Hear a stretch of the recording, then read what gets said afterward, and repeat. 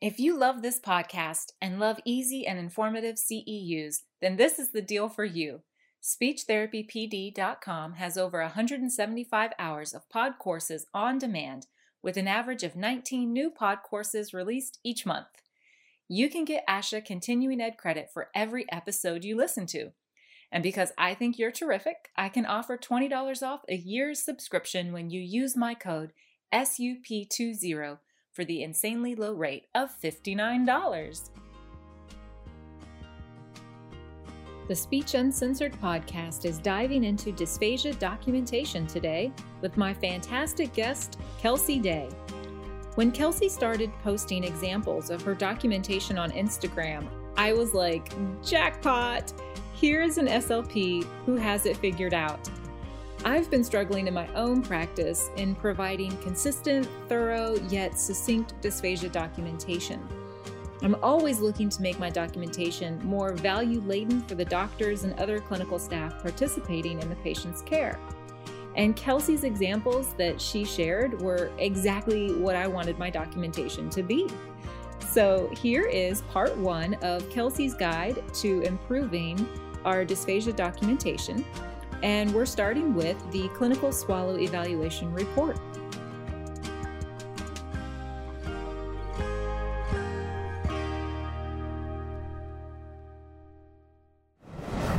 All right. Hello, Kelsey Day. How are you doing today?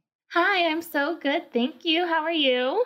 I'm doing wonderful. Thank you so much for joining me on the podcast today. I'm really delighted to have you and that you're talking on our topic today. So we're going to talk about dysphagia documentation, which I think might bore some people to death, generally speaking, but I hope I can make it exciting and fun and something that people are excited to start doing. Okay, good. Awesome. I'm really excited. I love documentation. I love reading everyone's documentation, not just, what I write, what other people write, but nurses, doctors, consults, everybody's notes, I feel can be so enlightening. So I love it. I love documentation, and I'm really nerdy excited about this because I know I want mine to be better. I want it to be very clear, what happened, what the plan is, and, what's the benefit of us seeing patients. So. Right. Absolutely. I mean, documentation is so important overall because it just communicates our impressions, our diagnoses, and all of our recommendations to the medical team. And if that's not clear, then there's very little room to go from there. If the medical team can't understand what your plan is, and if you can't interpret your own notes and understand what your own plan is and where to go from there. So yeah, I think it's really important. I'm excited. Yeah. All right. So how did you develop and hone your report writing skills? Because you've done an amazing job of sharing your write-ups on social media to kind of show, give us a case example and then how you documented what you did. And I remember reading the first ones and my eyes just getting big as saucers and being this is it. This is the ticket. It is so clear what she did, how she did it, and what the next steps are. And it was more than that. You were taking the whole view of the patient, everything that was going on with the patient, and not just, oh, well, their nurse said that they're not swallowing their pills really well. So I just stayed within the swallowing. It was what's all going on with this patient that may be resulting in those symptoms. And it's so enlightening. And yeah, I know I don't do that in my documentation yet. So teach me, Kelsey, teach me everything.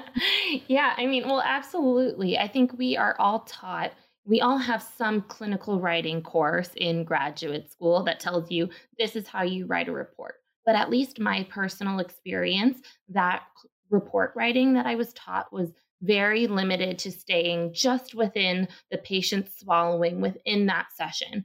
And it felt like just a checklist of coughs and of throat clears and of, was that a runny nose? Do people even do that anymore? Yeah. So it just was so constrained. And I realized I'm writing these notes and no one cares.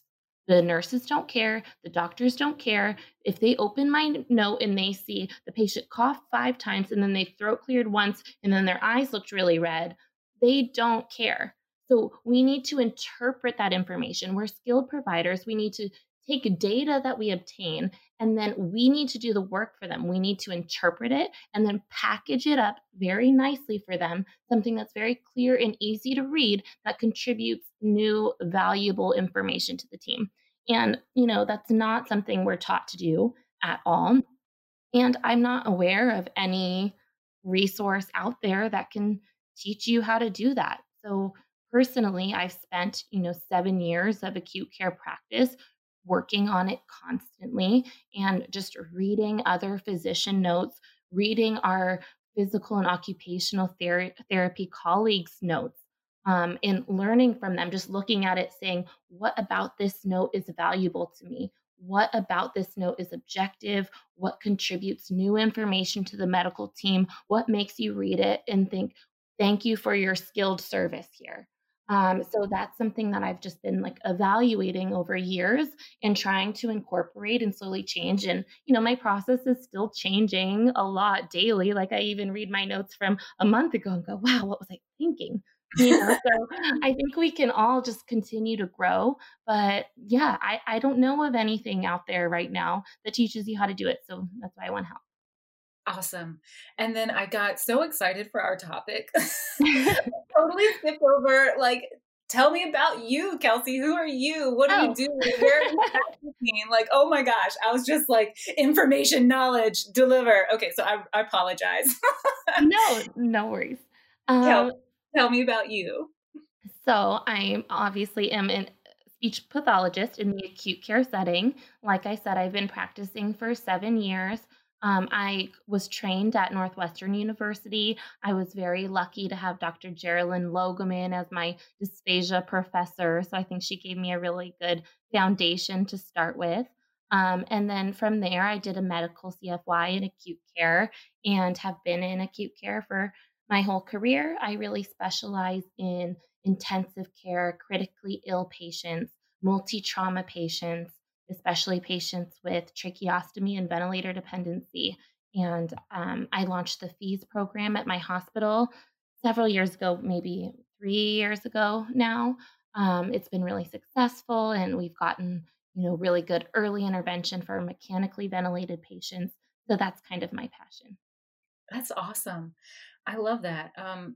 In interviewing other SLPs who work heavily in the ICU unit, I feel like in line with you is that they're not looking at just the dysphagia as a single symptom. They're looking at the bigger picture and they're seeing everything that's going on. So I feel like that's an area where it's crucial. Like you can't get away with just walking in, only treating dysphagia and leaving. Like you Right. need to see everything that's contributing and affecting that patient. Otherwise you won't be successful. So I'm wondering, like, I'm thinking that might be a theme. Yeah, I mean, absolutely. I think that, the higher the level of acuity, the bigger the impact of so many other factors that are going on with the patient, like their pain and their positioning and just their overall work of breathing and the types of respiratory support they're getting. There's in the medications that they're receiving. There are so many different factors. So as you kind of move up the acuity level when you're treating dysphagia, you need, I think, an increasing level of understanding of just medicine in general. And I think, one area our field is really lacking is just in basic medical knowledge. And, once you graduate, the work really starts on understanding medicine because dysphagia is such a complex disease that has so many different possible etiologies that you cannot just you need to understand all of medicine to understand dysphagia. Yeah, that's a bold statement, Kelsey. I like it. I like bold people, bold statements. Say it again, like for the people who are like just now perking up and like, wait, what? I tuned out. Like, go for it. Yeah, we need to know medicine. And I think, our field has a long way to go in potentially, helping. Maybe I personally am thinking that it might be wise to divide our field a little bit, medical speech pathologists, just so we can focus more on our education, on overall medicine, on body systems, because our field is so diverse. And I can't walk into a school. I could not sit at an IEP meeting right now. I would have no idea what I'm doing. And, vice versa. I think we kind of need to specialize more in the practitioners who are working with dysphagia. Yeah. Yeah, I feel like grad school, fine, leave it as a generalist. But then there's a doctorate program. If you're going to go into medicine, you need that track. You need more training, you need more education, and you need more in-depth preparation before you're set loose on the world. Like Right. there is only Absolutely. so much you can actually learn on the job. Like it, and I don't. The other problem with learning on the job is we do things differently across the country, across town, you know? And so let's bring more standardization into that. And the best way to do that is with a continuing like structured education setting that like has rules and regulations rather than like this hospital versus that hospital and how they choose to practice.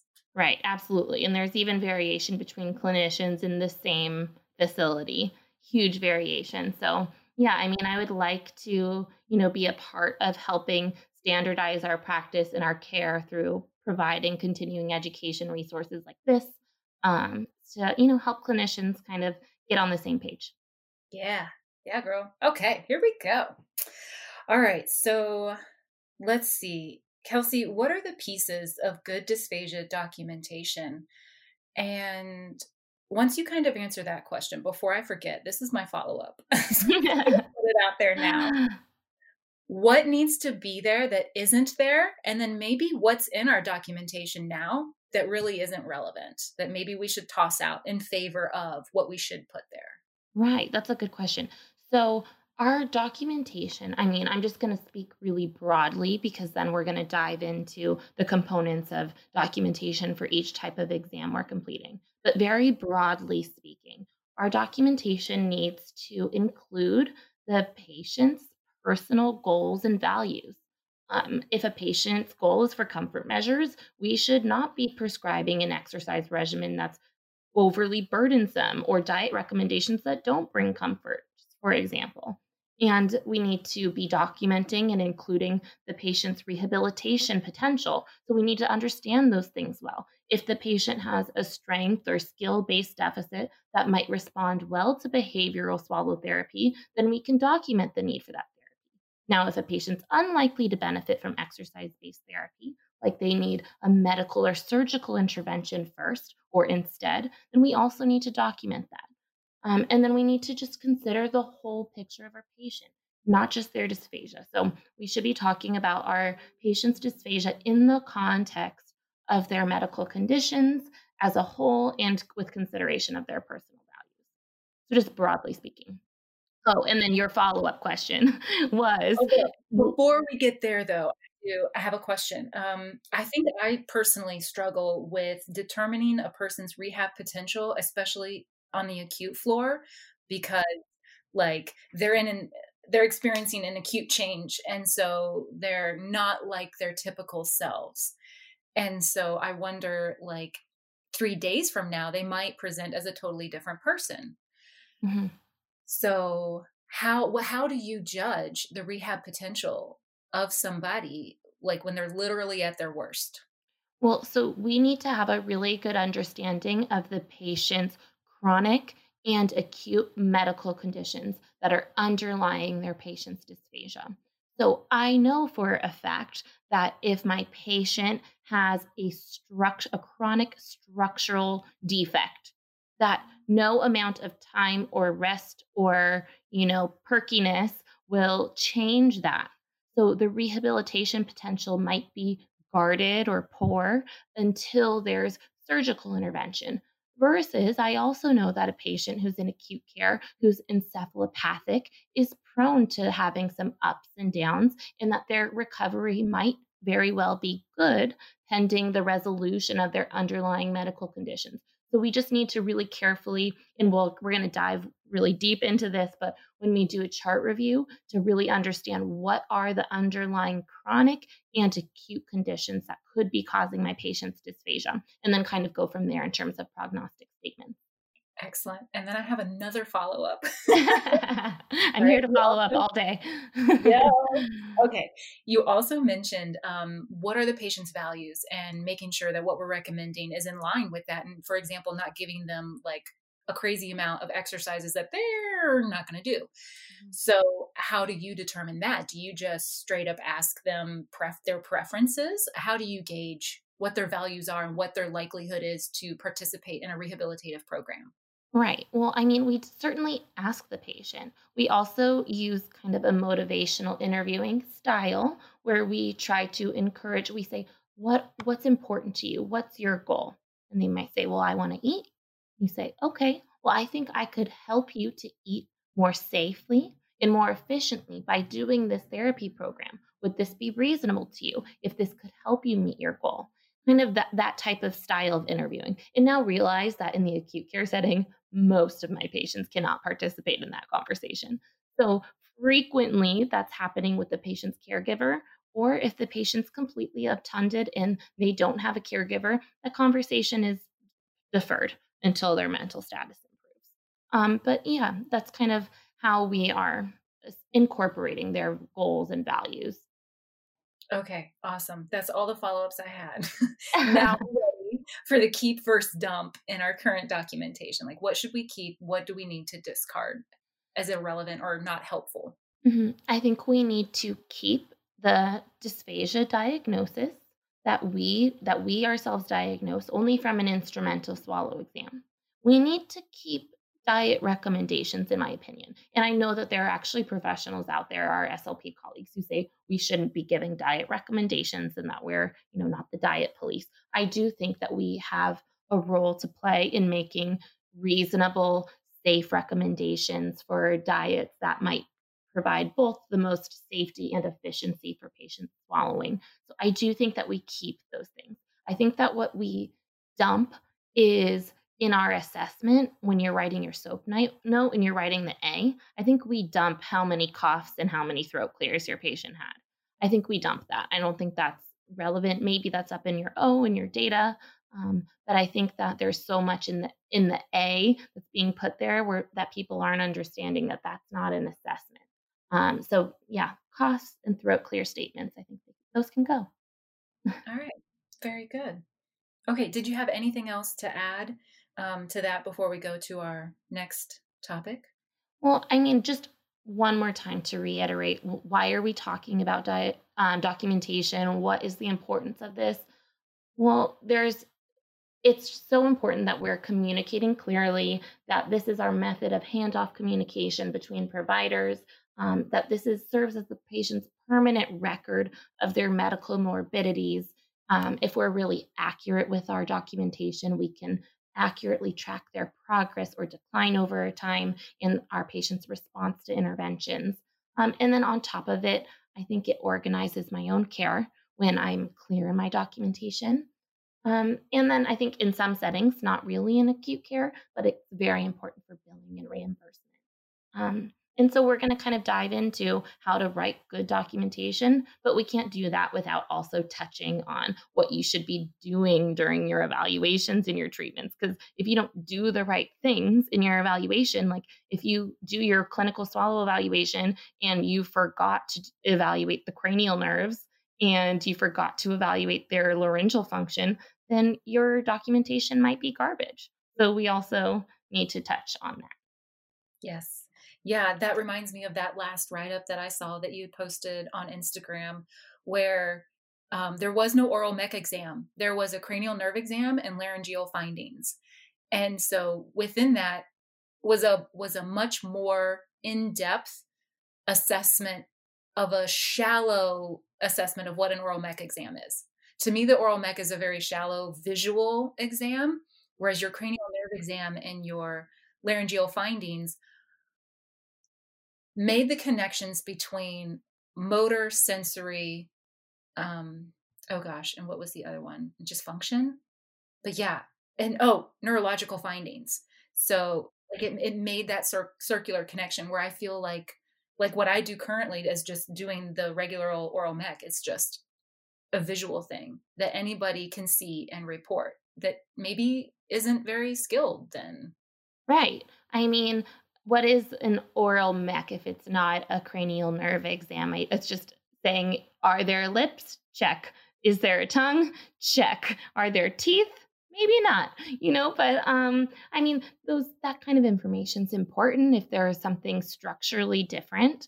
But definitely we need to be assessing cranial nerve function. That is where our skill comes in. Right. Yeah. And I think that was like maybe kind of presented at the very beginning, but it was never tied together that if you see this deficit here, then that means that's an issue with XYZ cranial nerve.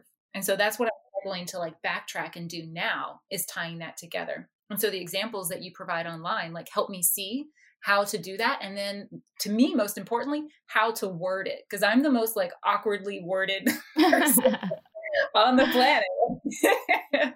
So seeing examples of that helps me know the phrasing that I need to acquire to make it clear what I'm doing and what those connections are.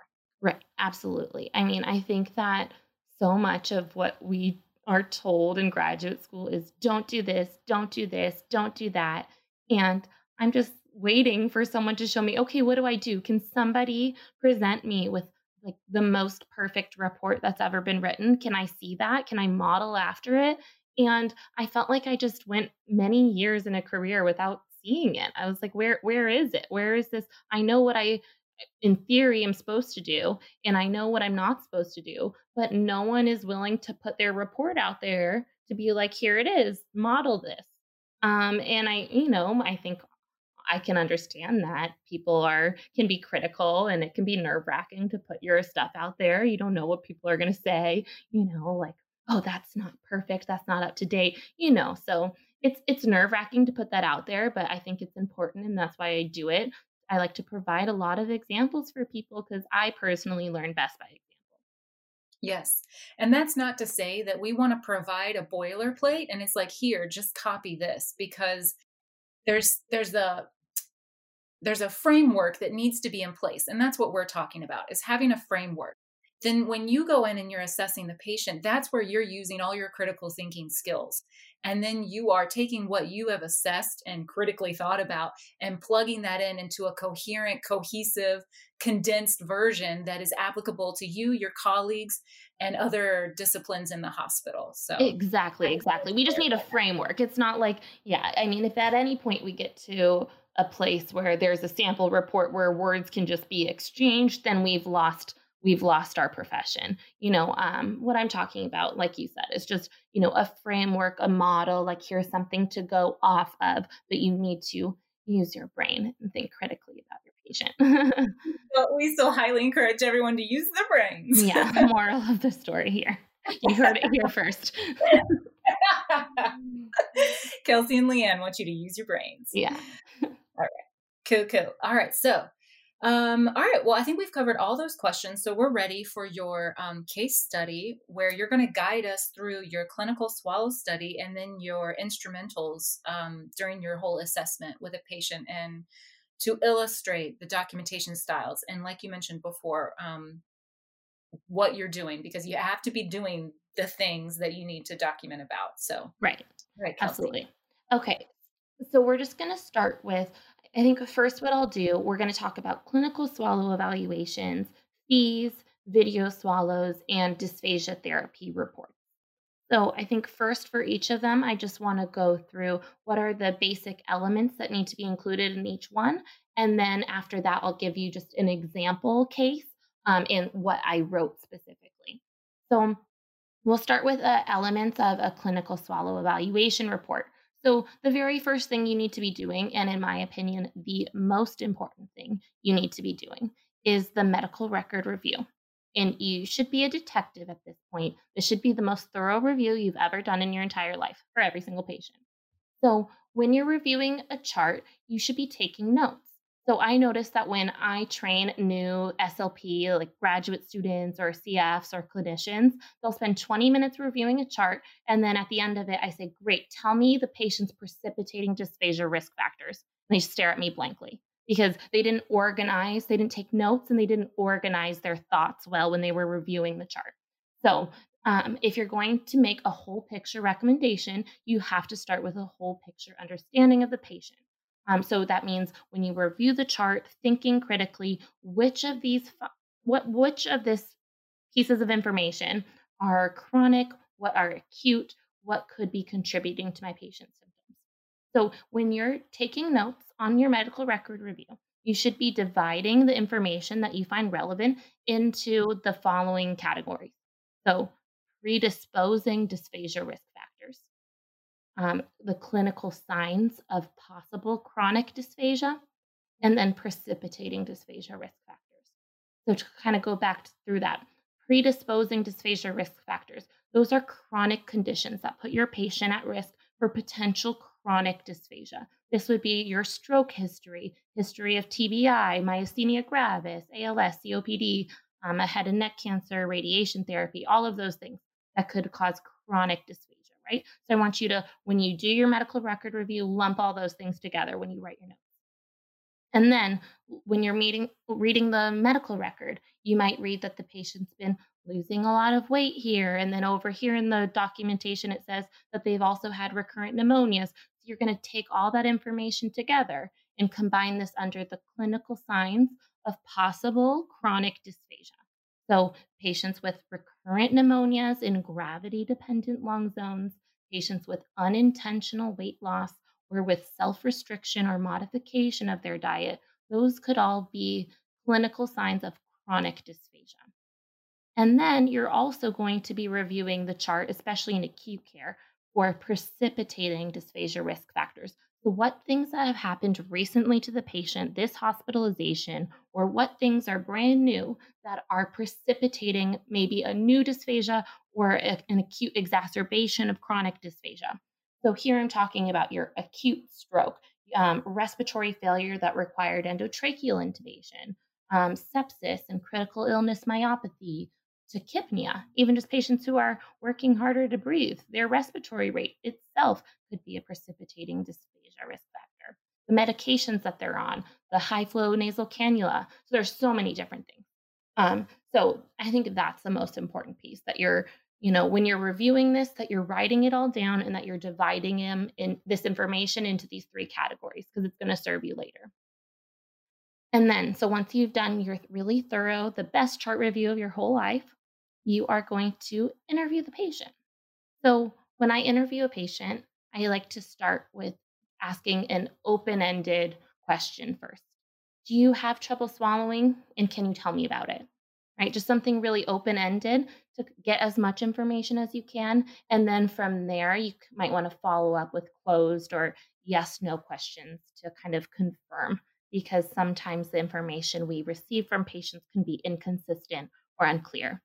So sometimes I follow up with, and have you lost weight unintentionally? And do you frequently cough or choke during meals?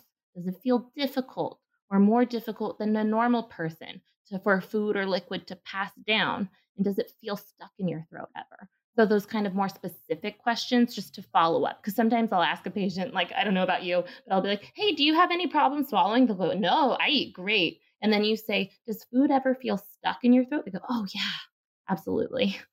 So, like, I think that maybe patients don't think about it the same way that we do until you ask really specific questions. So you definitely want to do a thorough patient interview and follow up.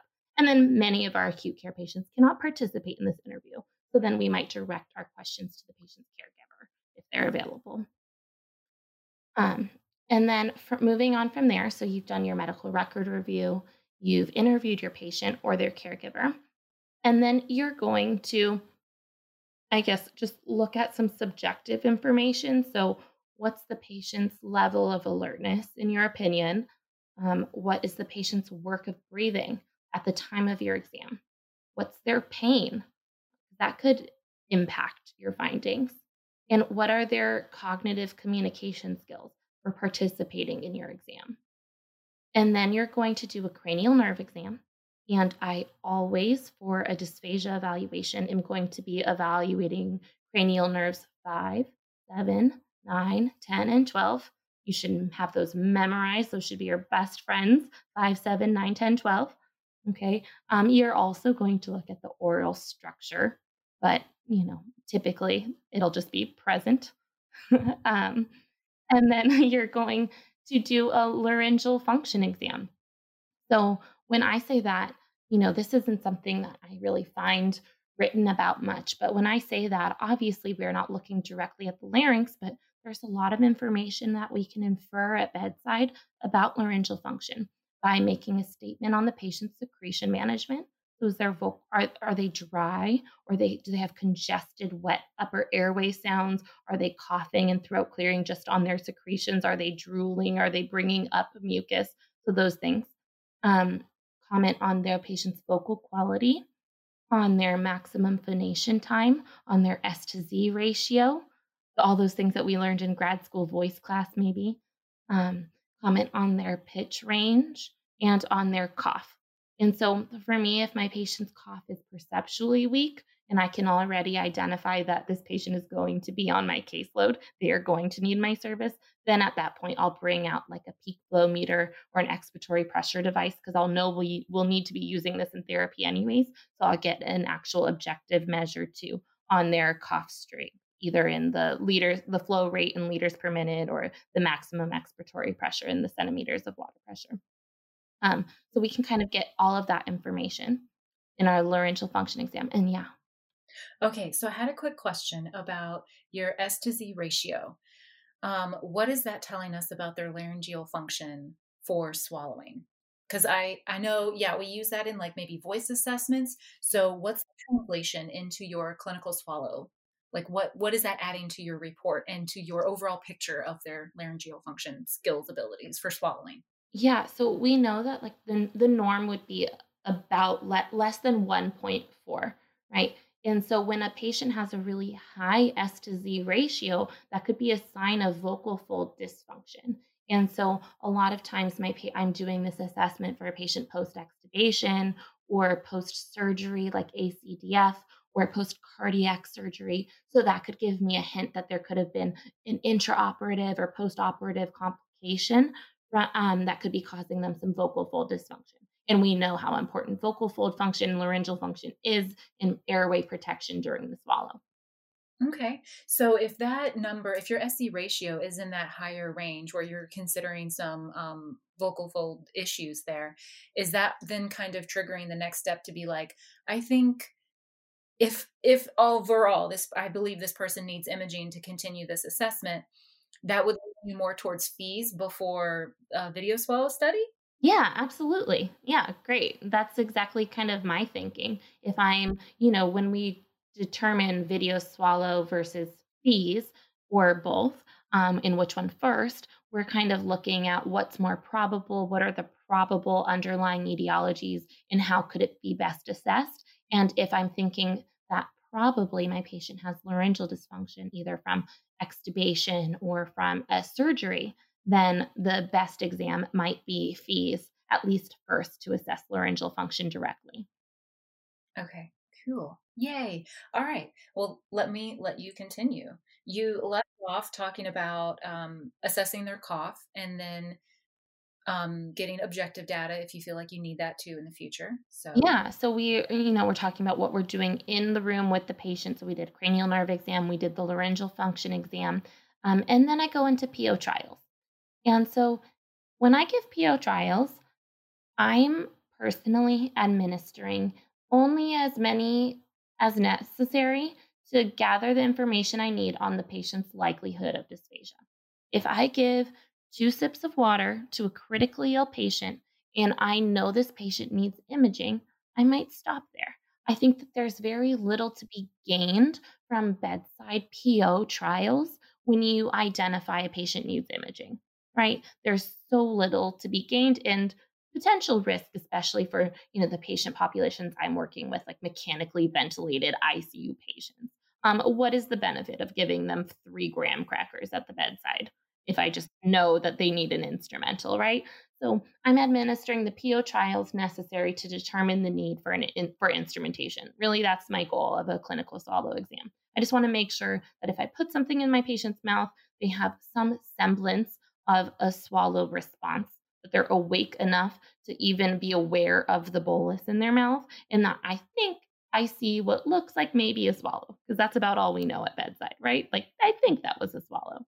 Um, and we just kind of are looking for, is this patient in overt distress with maybe a single ice chip? Then maybe we can wait a day or two for their instrumental. And then I do sometimes include like a 3-ounce water test in those patients who are doing really well, have very low risk for dysphagia. Yeah. So Yeah, those are my PO trials. What's that? the 3-ounce water test that you do, that is just to weed out silent aspirators who appear to be performing well at bedside, and you just want to like check all your boxes and make sure that they're not going to need follow-up or imaging and that they're good for a diet. Right, absolutely. Like, I'm not going into my critically ill patient where I know they need an instrumental and being like, "And just finally chug this water." Like, absolutely not. What I might do though is for a patient who, had an acute stroke, let's say it's in the occipital lobe. There's very low probability of this patient having an oropharyngeal dysphagia. Their cranial nerves look intact, their voice sounds good, they don't show any signs of aspiration with any oral trials. They deny any deficits. I might also complete a 3-ounce water test just to identify potential silent aspiration events. But we know that nothing's foolproof. Hmm. All right. Very good. Okay. Yeah. So then from there, so that's kind of everything that we're doing at the bedside. And then what we're doing, we're going back and we're writing a report. So you're documenting you're documenting in your report the subjective statement. So we talked about that. How's your patient looking? The objective data. So all this information we just talked about, you're going to document that.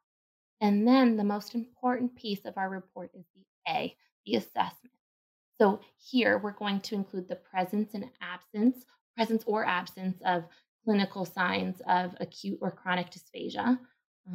We're going to include the presence or absence of historical or acute precipitating dysphagia risk factors. We're going to include the indications for instrumentation and rationale for fees versus video versus both.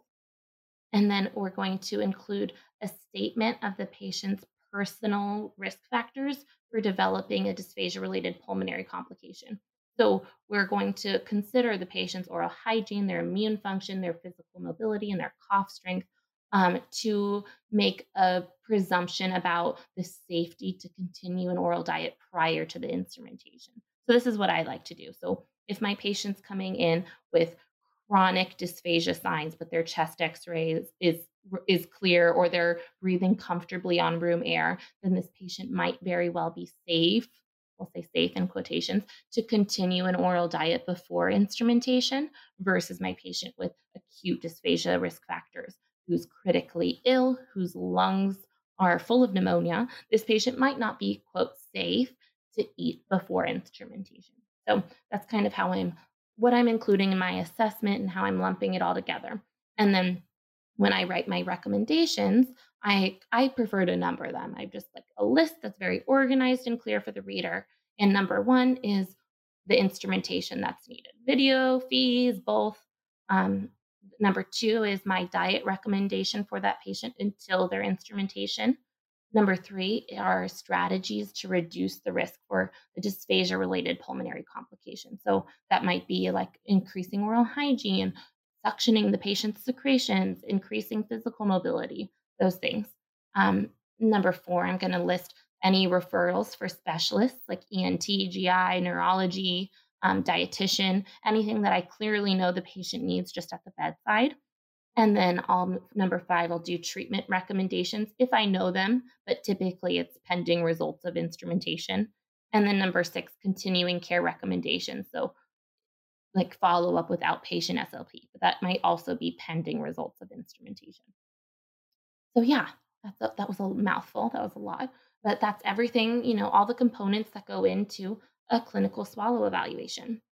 So you want me to give a little example?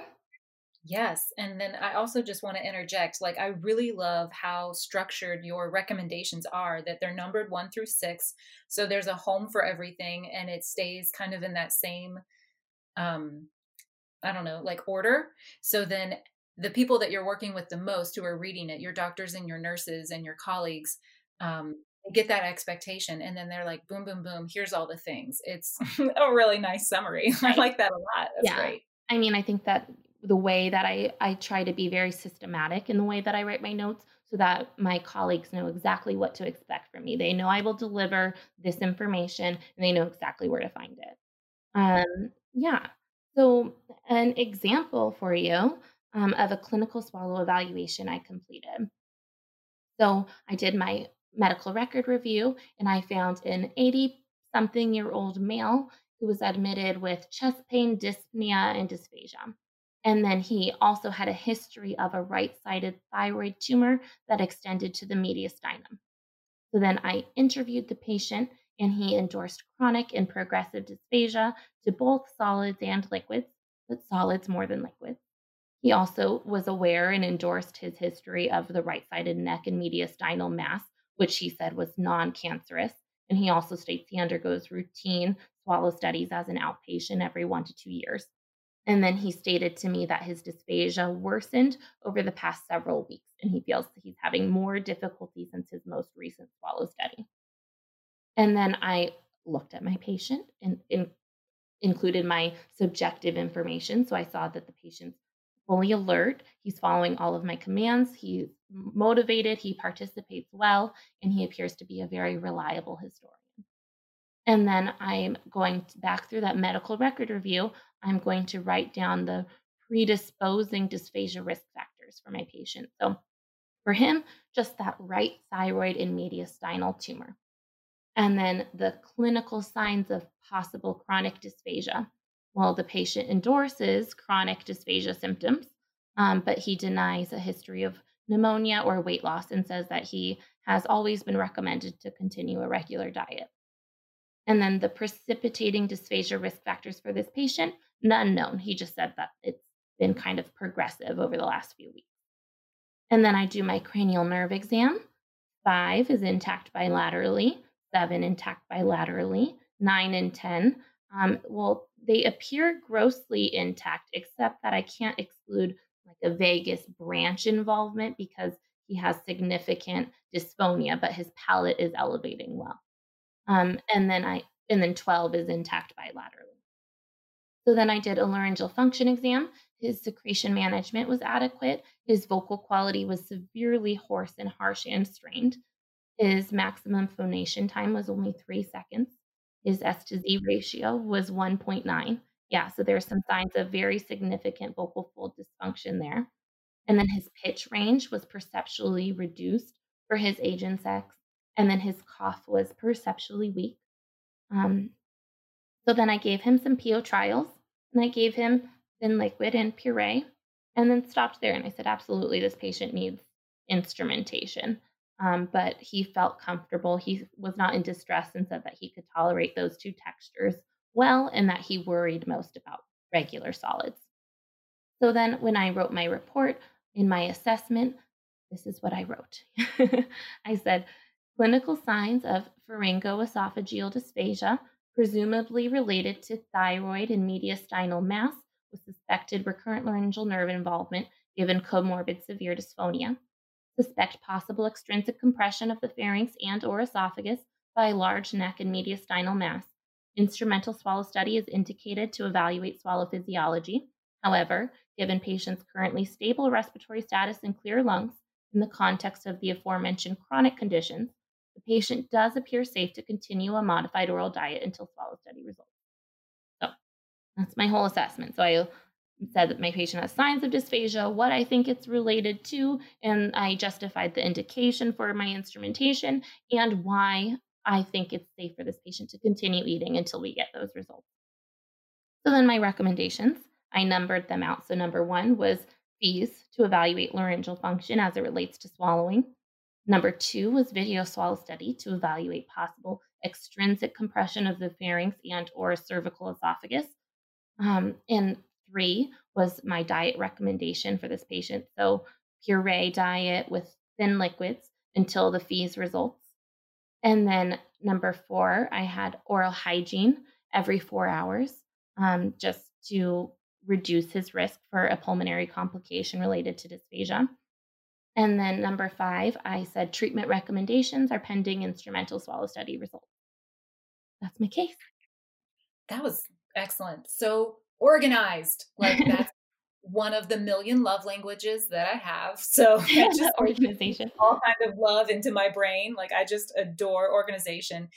And that's what really drew me to your documentation style to begin with, is it was just super clear. Like I could, without knowing your structure, I could see that one thing led to the other, that you were assessing the whole picture and taking the whole patient's course into consideration of why he has dysphagia, what we can do about it, and then like what some outcomes might be. I feel like that also makes it super clear. Like you don't have to prove a case for imaging. Like it's abundantly clear that that's clearly the next step. Like Right.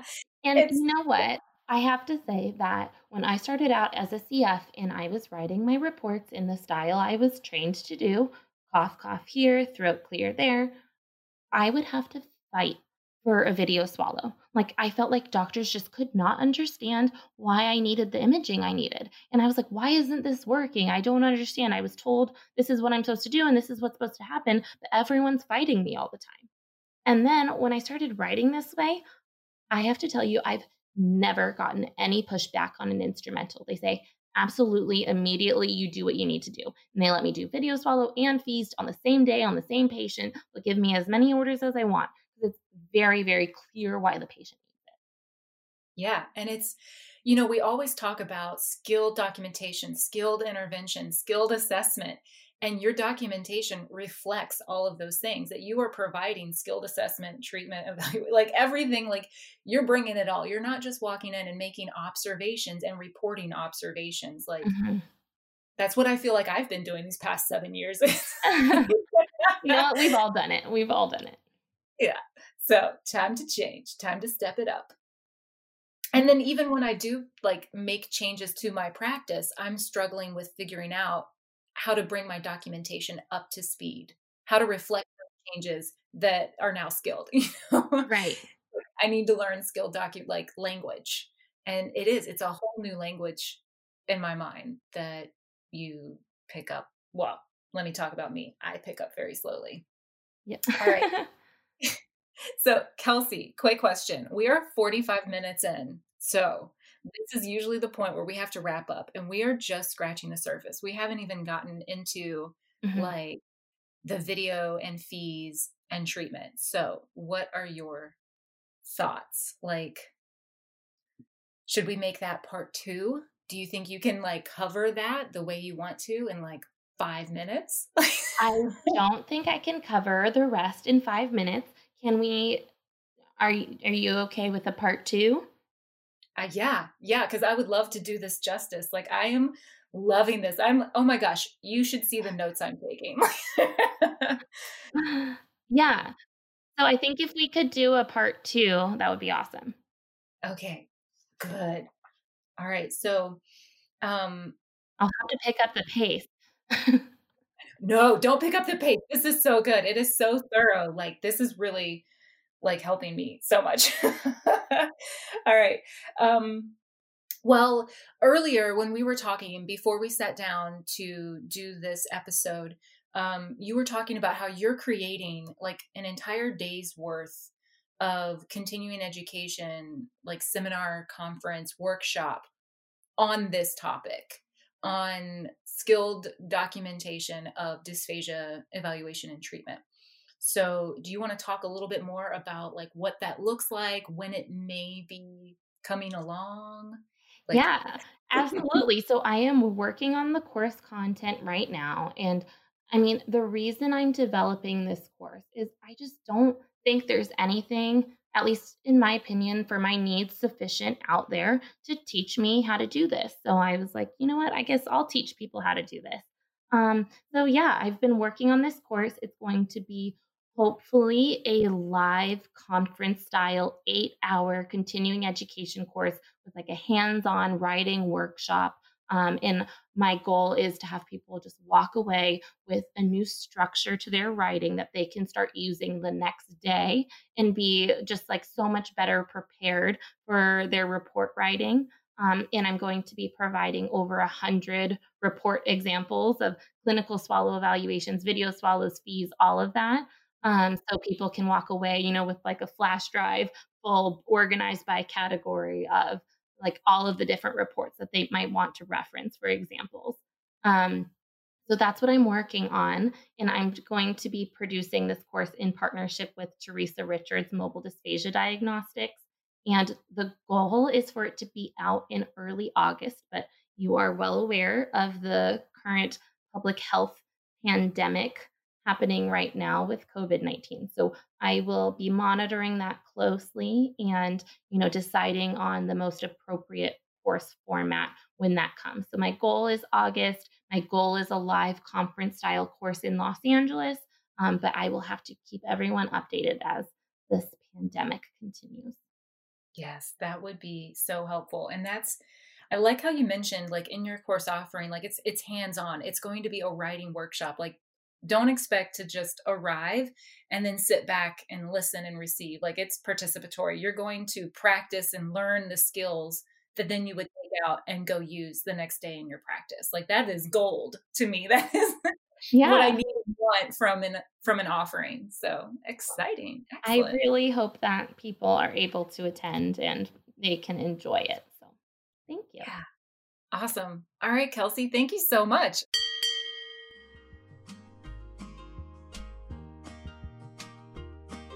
Thanks for listening to another edition of the Speech Uncensored podcast.